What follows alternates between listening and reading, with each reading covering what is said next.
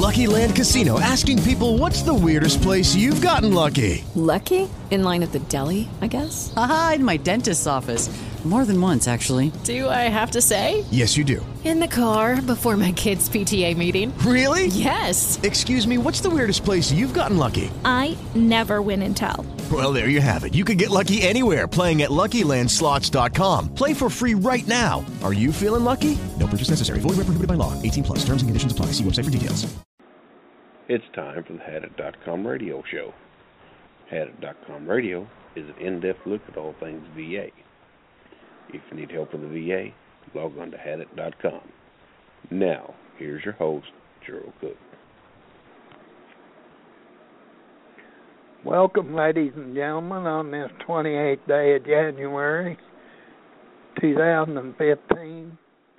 We're here with my co-host, Jay Basser, and we're going to do a little talking today here about if you run the risk of going to the hospital, some of the things you don't need to do and some of the things you better be doing.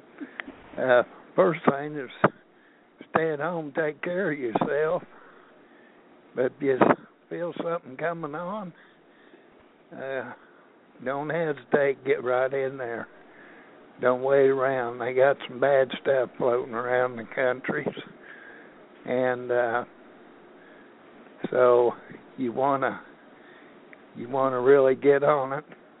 And today also we're going to talk a little bit about this fine lady out west there that seemed to have a knack for ripping off veterans on their claims, which is a story I find hard to believe, but my lands, we see everything as veterans.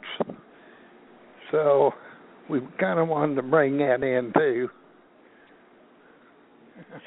Yeah, that poor lady she decided she was going to take the cash, take the money, and run. Yeah, she took the veteran's money and ran. She did more than that, buddy. What, about $300,000, wasn't it, or more?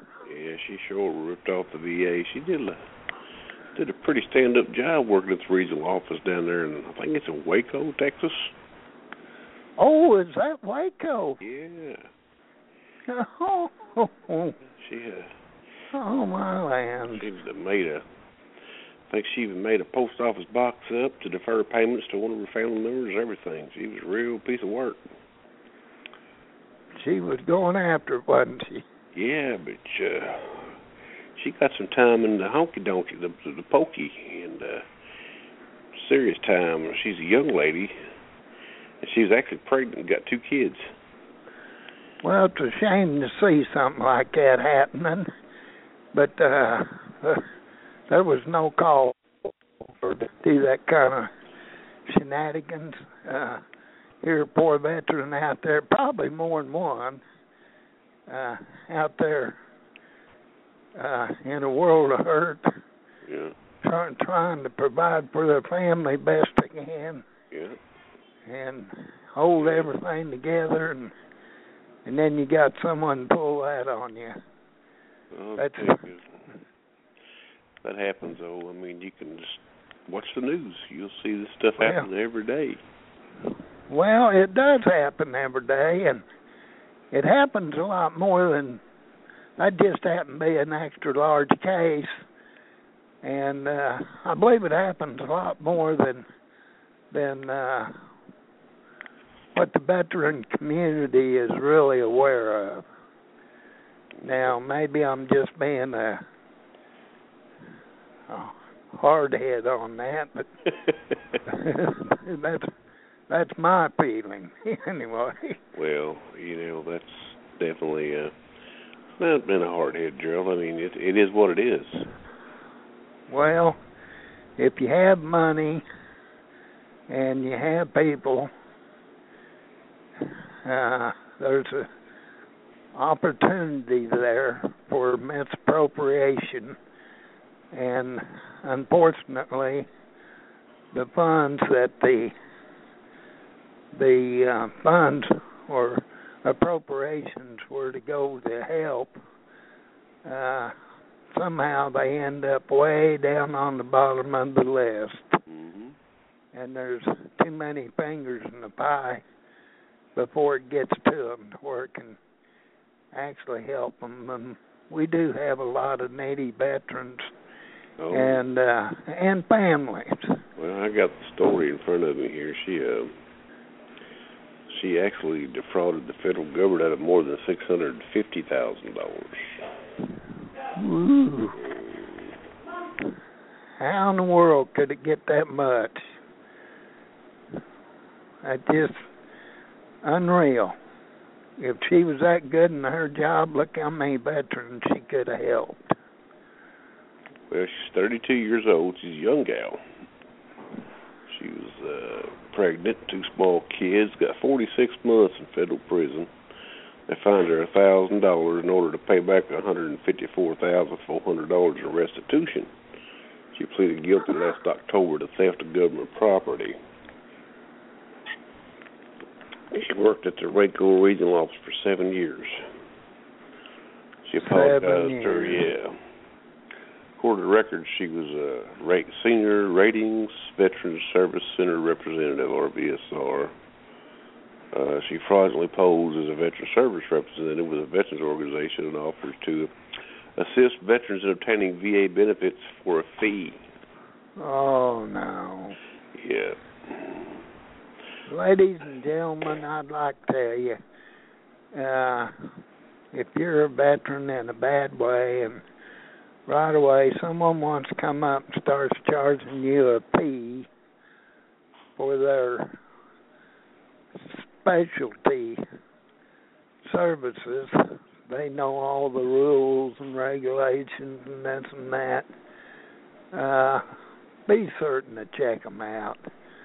Don't pay nobody nothing till you know them. Gerald, we got James Cripps on. Hang on a second. Oh. Well. Yeah, running a little late. Overslept. Good morning. That's all right, James. We all oversleep. We're veterans, ain't we? Well, I was hard at it. Well, how are you doing today? It's sure I'm good doing to good. hear your voice. Yeah, doing good. We was touching base about this corporate down there or scandal down there in Waco, Texas, stealing these poor veterans' money, living high on the hog. I don't know what. Isn't that disgraceful? Which organization you talking about? That was where this young gal ended up with over $600,000 of VA money. I don't think I've heard of that. Yeah, that's been in the news. Yeah, she worked for the regional office down in Waco. She was a RVSR, Rating Service Veterans Representative in the regional office. She had a pretty good scam going on, James. She embezzled, frauded the government out of $650,000 plus. She's actually a young gal. She's 32 years old and was pregnant and had 2 smaller kids. She got 46 months in the federal pen. Fined her $1,000. She had to pay over $150,000 in restitution. She pleaded guilty, but what she did is she fraudulently posed as a veteran service rep with the Veterans Organization, and she offered to assist veterans in obtaining of VA benefits. But she charged a fee. And they started digging into that, found out she unlawfully increased the veterans rating to 100% service connected. She did all kinds of stuff. She forged backdated VA applications for benefits for a family member. She opened a post office box as part of her scheme so she could intercept VA letters to a family member and steal the money. So she had a pretty good thing going on. I would imagine she did. I know every once in a while they latch on to one of them that just crooked people. Oh, yeah, well, go ahead, Jay. I'm sure you heard about the one that we had here in Nashville, Tennessee, a raider that just decided on his own that he was going to take a little trip to Washington. And he went up to Washington and worked for months. Run up a big hotel bill, spent a lot of money, and when they caught up with him, they just they let him retire. Oh, but it was way up in the thousands of dollars. Yeah, hotel rooms in Washington ain't cheap. Yeah. Don't they have any oversight? I didn't hear you. Don't they have any oversight? Auditing? Only in hindsight, I guess, Gerald. No, they hire a guy 7'4" to look over top of everybody. Yeah. Well, I think you're probably right, John.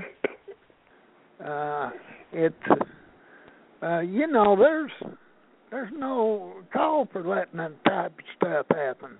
And I think it happens more than what we're really aware of. The smaller deals you don't hear about. But they're just as damaging. Well, I think the way this thing seems to be working, yes. The gist that I get out of it is right now the VA seems perfectly happy with the schedule gate fiasco, mm-hmm. because that's demanding all of the attention and taking the spotlight off of compensation claims backlog. Yeah. When's the last time you heard of the backlog? Compensation backlog. Heard about it yesterday. Did you? Yeah, Congress is actually. I feel it every day personally, but. Yeah, I do too. Actually, the Veterans Committee is going after the VA because even though they're supposed to have a certain reduction numbers in the actual claims backlog, which the numbers are reducing at a pretty good amount, however, they're reducing to the fact that the claims are coming off the claims backlog, but all of a sudden the appeals backlog is climbing very rapidly. Well, now there's another side to that. I know when the VA quotes the existing backlog, they only talk about new claims. Appeals are not part of nothing it. Said about it. Nothing said about appeals. But then there's another category. More than a year ago, I asked for my claim. I have a claim in for a vehicle grant, loss of use of right foot. They denied that claim. I asked for a reconsideration. They denied the reconsideration. So then I filled out the form and checked, sent it to the board. That's been way over a year ago now. It was due to be adjudicated, according to the VA, June the 16th of last year. They said they would know something by the 4th of July for sure. Mm-hmm. I didn't hear anything by the 4th of July, so I went back up, and they said they really needed more time. Give them till the September the 16th. September 16th rolled around and didn't hear anything. So the next date that was set that it was going to be adjudicated by, it comes out on e-benefits, was December the 4th. Mm-hmm. We'll have it we're going to do something by December the 4th. Went back up 1st of January, and now they've postponed it again. So it's in never land.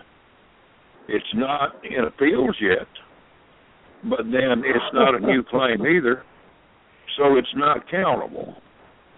I wonder how many they got in that category. We've had some. Well, it'll go from the appeals down to the Nashville Resource Center. Yeah. Then it'll come back to the appeals, and then they'll sit on it a while. Yeah, and then they'll contact you and say, well, they've had to send a few letters out. They're waiting on a response back from them as soon as possible. And then after you get tired of hearing that racket, finally somebody will write something up and send it back to the court or the BVA appeals. Yeah, BAB. And then they'll sit on it for a few months, and they'll say, oh, wait a minute, you guys didn't do this. And then they'll turn around and they'll write up this big, nice letter for you, and they'll send it back to the Appeals Management Center for them to get off their hind ends and do the right job. Yeah. And then they'll sit on it for however long, and, the process, it's a well-coordinated operation, and that's how they found they can do this and keep these claims in the system, blaming it on the backlog. It's not the backlog at all. It's nothing but being shysters. This is what they do. They're good at what they do, and they take a lot of pride in what they do. James, can I give you a word of advice on this issue? Sure. We've been having a lot of success with some folks on the site. Several of them have actually took to the computer and have actually had direct contact with Bob McDonald's office, and they've got some results in just a very short amount of time. And,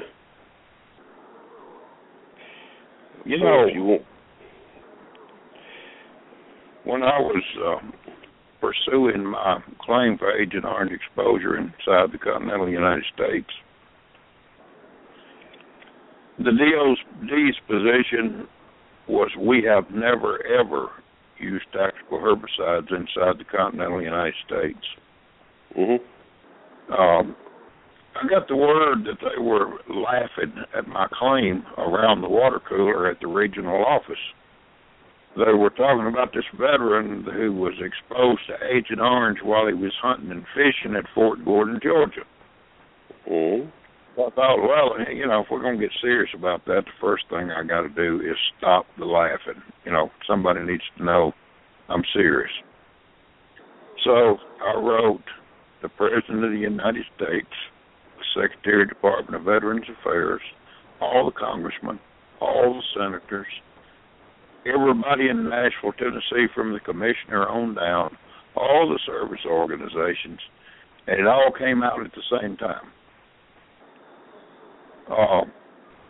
That got results. The service center manager called me at 7 o'clock in the morning. He said, I've had to work all night. He said, I got a letter from the Secretary of the Department of Veterans Affairs and the President of the United States, and I had to answer them. I said, well, good. By the time you had to answer somebody. Yeah, I hear that. Yeah, so it gets results. But when you start that, you got to be serious and you got to carry through to the end. You can't write just one letter and stop. You have to pour it on. You have got to follow through and you got to finish the job. But if you don't, your claim gets stuck back where the sun don't shine.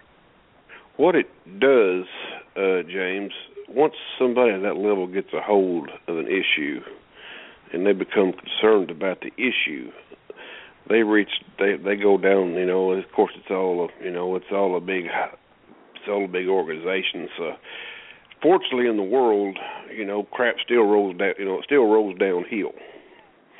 And it actually allows the secretary to make a point, and it allows him to contact the regional office service center manager and wake him up and say, hey, check this guy out. and it actually, it gives them a little bit of incentive to go ahead and start working on something. And you're right, the veteran has to follow through, but at least, they're like, well, God, they're on top of this. We better do something, Yeah. Well, James certainly has the right idea. Mm-hmm. Hit them all at one time. Just take a big box to the post office and mail them all out at the same time. Yeah. Exactly. Because somebody in that hunk of idiots that you've just sent all this hard work to, somebody's going to say, well, wait a minute. I don't want this reflected back on me in any which way.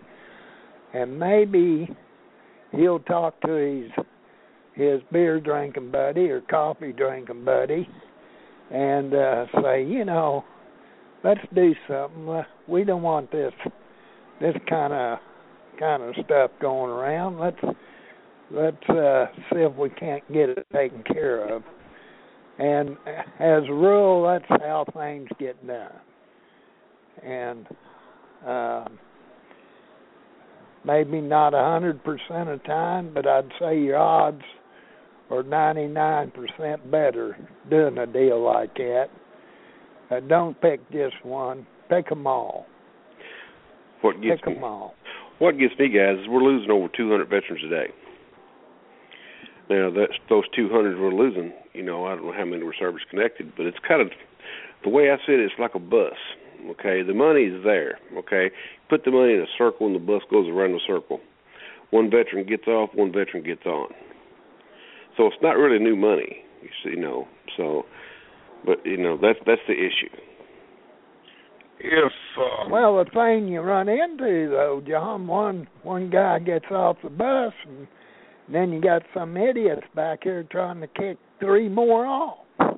Well, that's true, but they also lock the doors on the bus so nobody can get on, too. Yes, they do that. And would it not be interesting if they would run the numbers on how many veterans have died waiting on a decision on their claims? I don't believe you'd believe the numbers. No, it would be just so astronomical. It would be, unreal. I don't think they would. If you stop and think about it. I don't think they have the capability to do that. Well, they know. Well, you got to want to do it first. Mm-hmm. So, what would the world be like on the civilian side if you went down and you applied for your food stamps and your decision was a year, 2 years, 3 years out? Well, you're going to get hungry. Mr. Mighty, you're going to get mighty hungry. Well, that's exactly what's happening to veterans. Except it's you're talking about sick veterans. That's the shame in all of this. Well, they're wanting to force them back into the workplace where they can leech off of them some more. They ain't through with them while they're alive. So they want to get them down where they're totally gone. Folks, I want to give you guys a little rundown on James. James has been on the radio show before. James is a Vietnam era veteran. He was actually stationed stateside, and he was stationed, I guess, Fort Gordon, Georgia. Is that right, James? Fort Gordon, Georgia. And he's actually had I guess he was kind of like a game warden.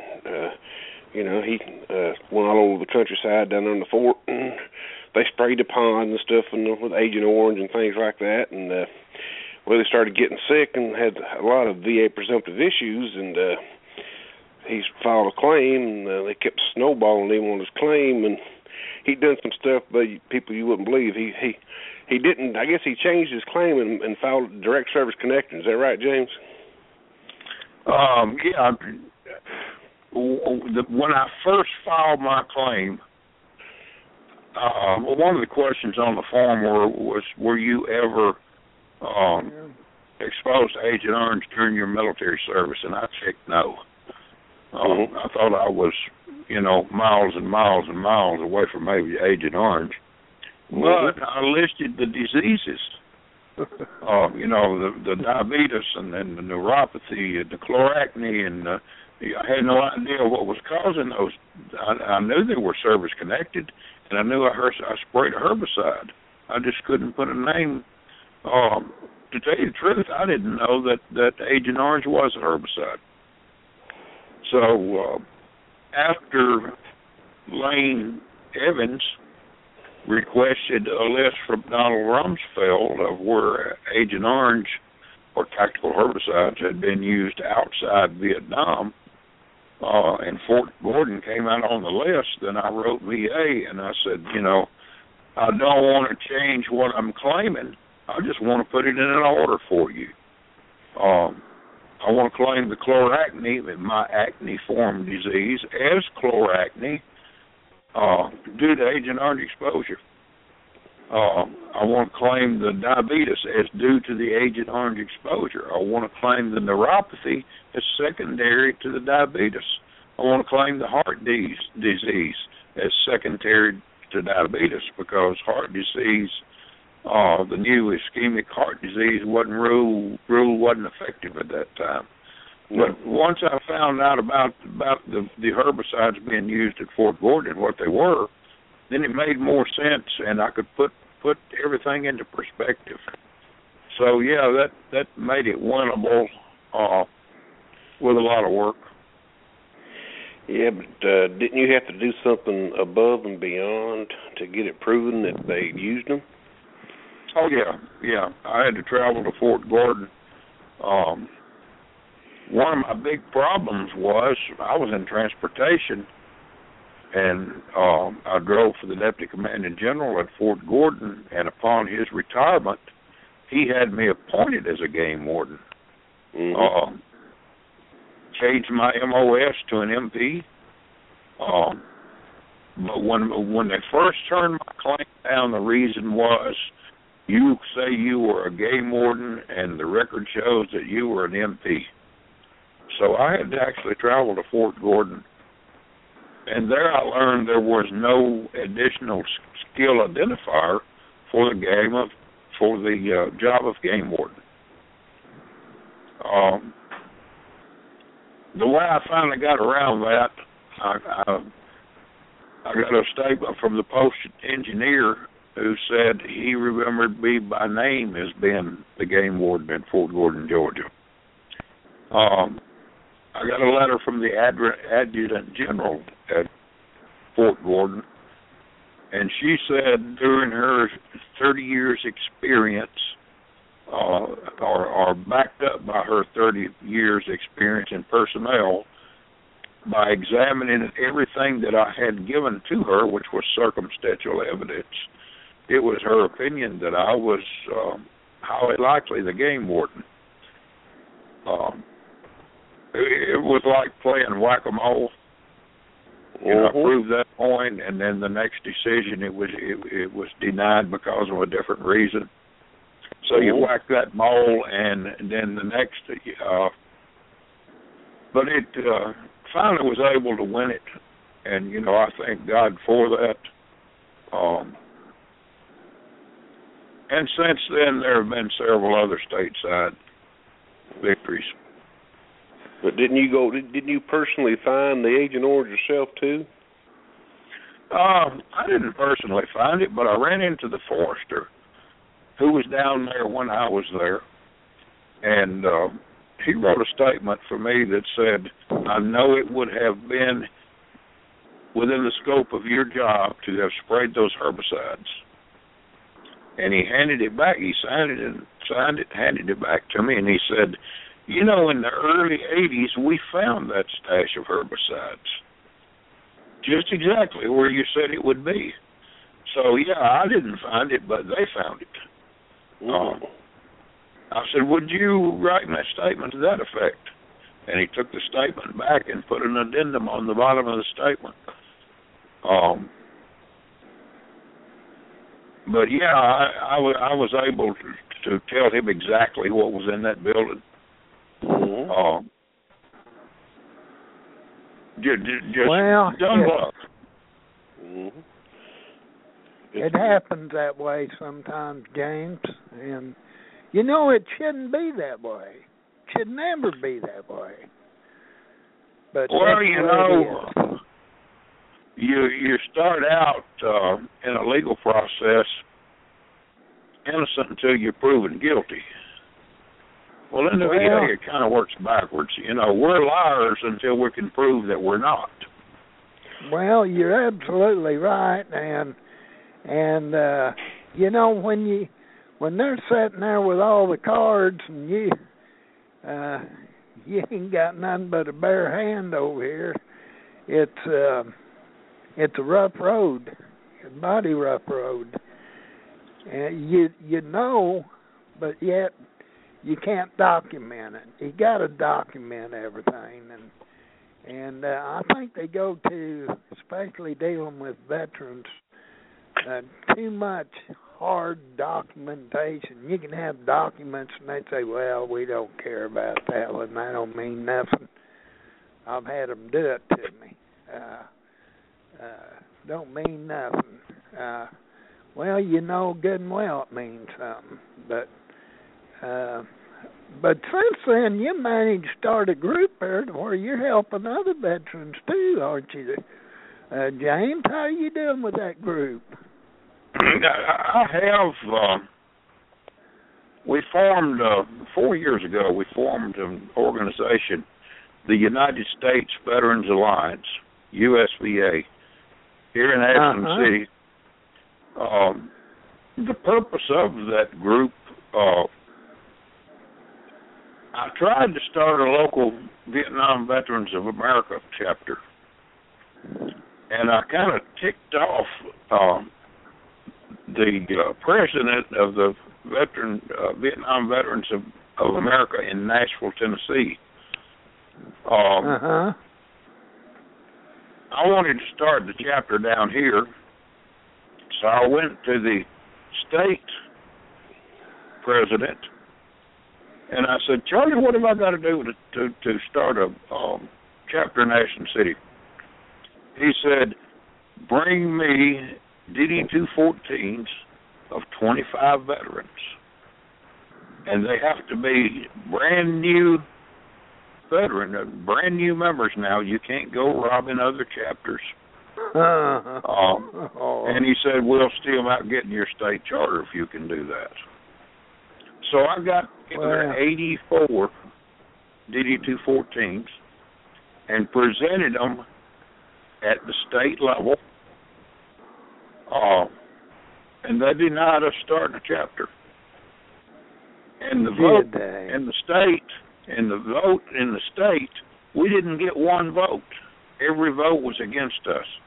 Now, these were people who didn't know us, but it was talked up by this president in the neighboring county that didn't like it because I withdrew from his chapter. I quit his chapter, and you just don't do that. So I appealed that decision to VVA National in Silver Springs, Maryland. I got a letter back that they had discussed it and held the vote in Silver Springs, Maryland, and the decision was unanimous that we could not start a chapter here in Ashland City, Tennessee, a little bitty town. Now, why would everybody on that board who didn't know us from Adam and never heard of us voted against us starting a chapter in Ashland City, Tennessee? I wonder why that was. That's weird, James. I run into the same situation here in Joplin, and it just made me sick. They wasn't. They were just veterans. I mean, you know, but why in the world would they be so hard to deal with? They promise you all this stuff, and then when you get fired up and you run a few ads in the paper and this and that, and you have a few people show up, and it's a nice camaraderie, you know, and everybody has things in common and try to work with each other. And then you got a bunch of idiots that is obviously so far overpaid, or I don't know what kind of income they're getting. Must be good. Cause they just, a lot of ego involved there, too. Well, must be. But what we do don't have nothing to do with ego. What we do is helping people. And I don't consider ego a thing.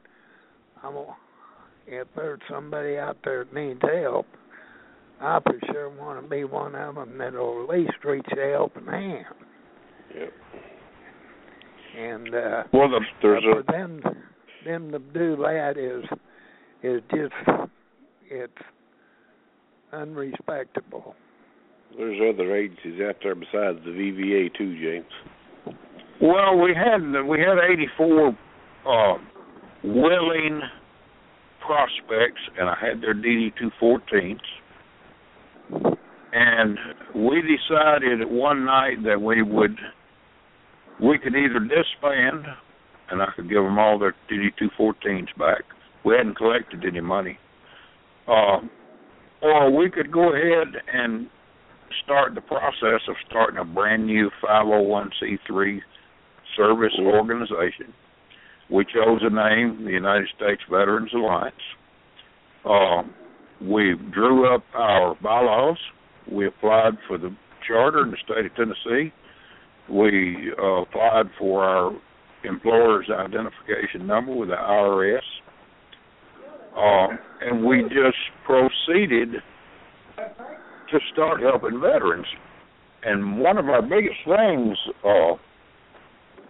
we meet once a month. We have a team that meets once a month. And for 2 years, we took that occasion once a month to learn to adjudicate claims, learn what it took to get a decision, favorable decision on claims.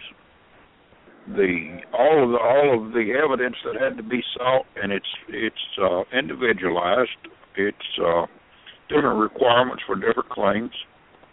And when we got really, really good at that, then we just switched over to a workshop and then started inviting veterans in.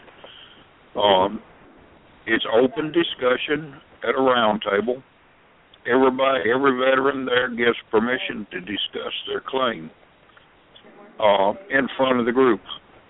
And we go around one by one, find out about the claims, and make our recommendations in writing.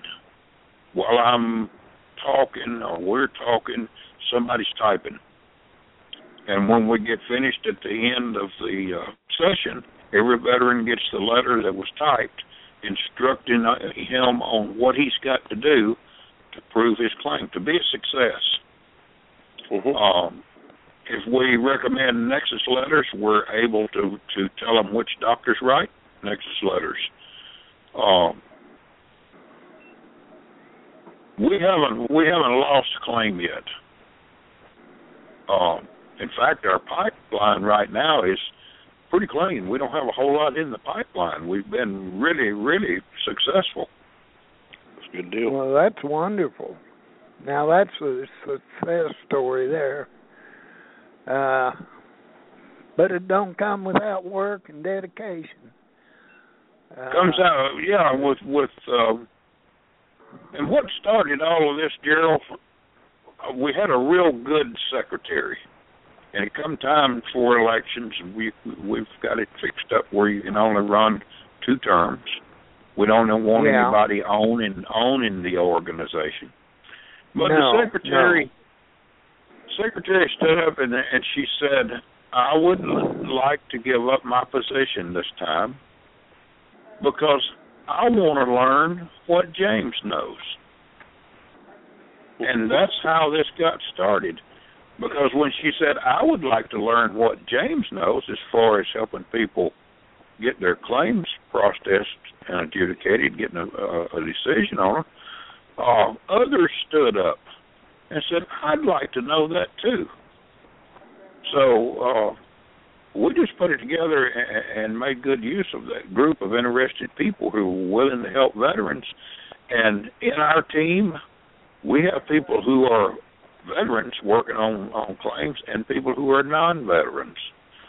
And the production rate is just as high on the non-veterans. They're dedicated. We're thankful for them. Well, I bet you are, and I'll tell you what, if there's anything that our podcast can do, or radio show can do for you, I know me and John here will be only too glad to give you all the support that we can. And we respect it, and I'll tell you that. Yeah, we're online. We have a web address, and that web address is real simple. It's usva101.org. Well, I don't know. Can we get that? Do we have that posted on the website, John? Do not know, but we sure should have, because I don't think so. Come to think about it. Well, I think you will be. Well, like I say, it's real simple. It's USVA. That stands for United States Veterans Alliance. 101.org. Well, by golly, any help we can give you, James, please don't hesitate. I mean, if there's anything our mission station, we'll certainly do it. We'll even have some special shows for you if you'd like. Yeah, this stuff can all be done over the telephone. People think, well, you're in Tennessee and I'm in Washington. Communication nowadays, usually all a veteran needs is a direction to be pointed.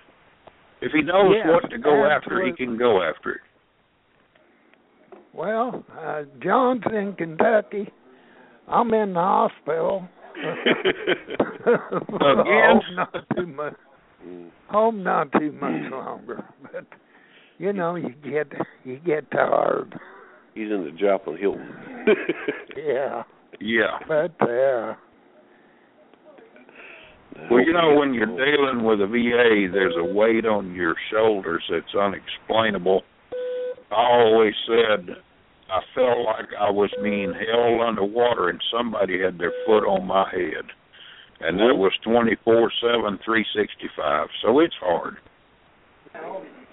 Yeah. Anytime you're active in that claims process, especially your initial claim, and you're getting hungry and things like that because, the money's not that good, and, that's a struggle in itself. It's a lot of pressure on you, the veteran, and your family.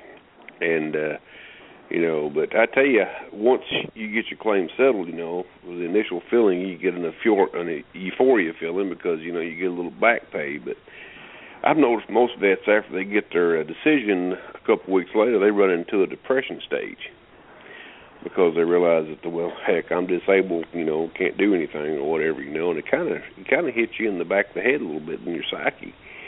But, once you pick yourself back up after that decision, award, you acclimate, into a little different mindset. But then you want to go into it and start helping other folks too, the good ones do. And that's why it's about the same thing as if a guy ran around for 5 years saying, I'm stupid, and all at once after 5 years, when he gets a decision, the VA agrees, yeah, you're stupid. Then you got to come to grips with that. You're right. You realize, Yeah, but remember, James, this is a non-adversarial process. Oh, yeah, we're talking about non-adversarial. Don't ever forget that. I guess the worst psychologically I ever was a day or two after I got my decision. Yep. Because I had always said I sprayed tactical herbicides around controlled fishing lakes. I sprayed picnic tables. I sprayed the areas where my detail men worked. And my lowest of lows was about 2 or 3 days after I got my decision, and they agreed, yeah, you did this. I never felt so much guilt. Never felt so much guilt in all of my life. You sprayed around them ponds. Yeah. Then you caught the fish and ate them. I can remember people who fished in those lakes. They were regulars. I saw them, 3 or 4 times a week. And they would come back and they would have families. They would have their kids. And I can still remember those kids. I can see those kids' faces. And not 15 minutes before they arrived at that picnic table, I was spraying that picnic table. Mm-hmm. There's a big realization there. And he covered a huge area downstream, 2 watersheds. What happened to all of those people? They're sick. Where's Fort Gordon located, James? Exactly in Georgia. What part of the state? Augusta, Georgia. Oh, okay. They got a big golf course there now, ain't they? Yeah, the Masters. Yeah. When I was driving for the Deputy Commanding General, when I started out, I was PFC. He handed me 2 tickets to the Masters. He had tickets and he couldn't go, so he gave me his tickets. And the wife and I we didn't know anything about golf. I just laid them down and forgot about them. I think about nowadays how much I could have sold those tickets for. Yeah. What were 2 Masters tickets, especially were the Deputy Commanding General, his spot that they had picked out for him. Well, those 2 tickets have been worth a lot. They weren't worth anything to me because, I wasn't a golf fan. It's kind of like Beverly Hillbillies going to L.A. Yeah. I used to take him out to Augusta, Nashville. He played once a week. When he wasn't playing golf, he played handball. That's his exercise.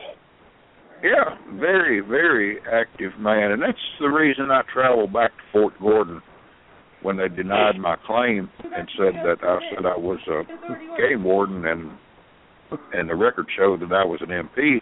I knew he retired in the Fort Gordon area, and I was hoping he was still living and could write me a statement that he had me appointed as a game warden, but I never found any sign of him. Probably long gone dead. That would have put him up probably in his 80s at that time. Yeah, well, most folks his age are under the ground. You know what I mean? Yeah.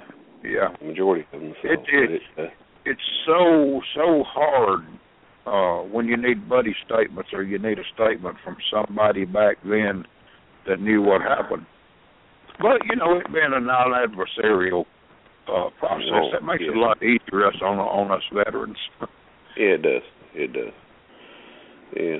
There's a word, James, that we had in the Navy. It's an acronym. It's called BOHICA. You ever heard that term? No, not heard. I wasn't in the Navy. I hadn't heard that one. Oh, bend over. Here it comes again. Yeah. With the non-adversarial rod, though. This non-adversarial process is really, really a joke. It's something that we can laugh about now today, comfortably. Well, like you were discussing earlier, they were making fun and laughing at the regional office about your claim. I would say that happens, on a day-to-day basis more than we even know. To a lot of veterans and a lot of claims. Everybody that I spoke to about my claim, no matter who they were or where they were in the VA system, their very first question was, Mr. Cripps, when did you serve in Vietnam?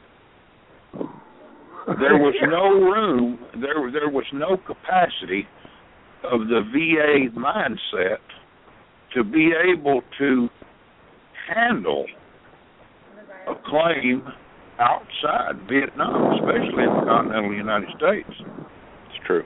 It was at that time, yeah, you're right. Yeah, I was at ground zero. Yeah, they had no. At that time, they couldn't even fathom that there was usage of Agent Orange inside the United States because of the DOD's position. Yeah, and the DOD just adamantly denied ever using it in the continental United States. And you were up against the M21, see, because they ready to claim they use that M21 as a working manual, and which is basically a derivative off the Title 38, and once they see your claim and see that you wasn't in Vietnam, that's like looking at your claim and saying you had a dishonorable discharge or a bad conduct discharge. The buck stopped there. They didn't want to go any further because they used that excuse that you weren't in Vietnam to deny your claim right off the bat. Well, I did so much research and I was so thorough in it, I had to be, because nobody ever knew up until that point what it would take to get a favorable decision on a claim like that. Yeah. But in my hearing before the judge, I was able to say on July the 15th through the 17th, 1967, you leased a Bell G-2 helicopter, and I gave the firm's name in Texas, and I gave the pilot's name. I said that Bell G-2 helicopter was fitted with two 26-foot booms. Each boom had 7 nozzles. Each nozzle was set on 3. You were making 50-foot swaths. And I told them how many gallons of each agent, 3 different agents, that they sprayed. That's getting down there pretty thorough. Yep. Some journalists got a hold of that. And one of them called me, and he said they have agreed at Fort Gordon to take us out into the field, into those areas.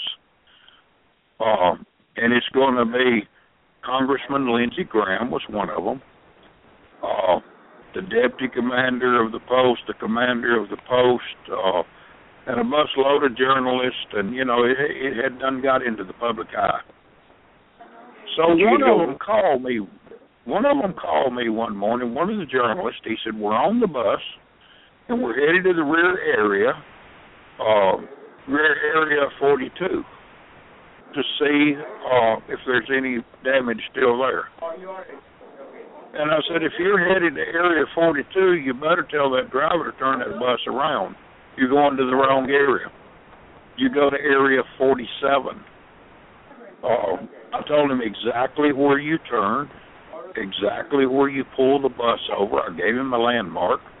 And I said, you walk across the road from there, and that's where the spraying took place. He called me back a few hours later, and he said, you were right. We demanded that we go to Area 47, and the bus driver followed my instructions, and we couldn't believe our eyes. The orange tags were still in the trees. They tagged those trees back doing the testing, and the orange trees were still. And this was, 2010, 2011. So after all of those years, the proof was still there. Yeah, so I guess that kind of got them moving pretty good, didn't it? Oh, man. and put a little distrust between the journalist and the post personnel who were supposed to be directing them to the spray site, A little distrust. I'm sure it did, yeah. When they had to tell the bus driver, turn around and go to this area, I just talked to Mr. Cripps. You turn the bus around and go over here. That's right. That's exactly right, folks. I mean, it's, there's a lot of stuff involved with winning your VA claim. Like James says, evidence does win your claim, and you have to have a lot of it. There's also, I hate to say this, a certain amount of luck involved. It is. I can look back and things had to fall in place piece by piece.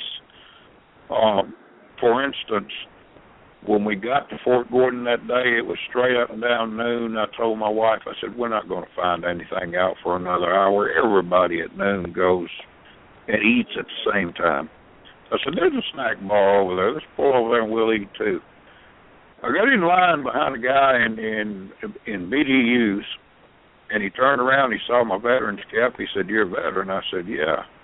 He said, "What are you doing down here, business or pleasure?" I said, "Well, it's business."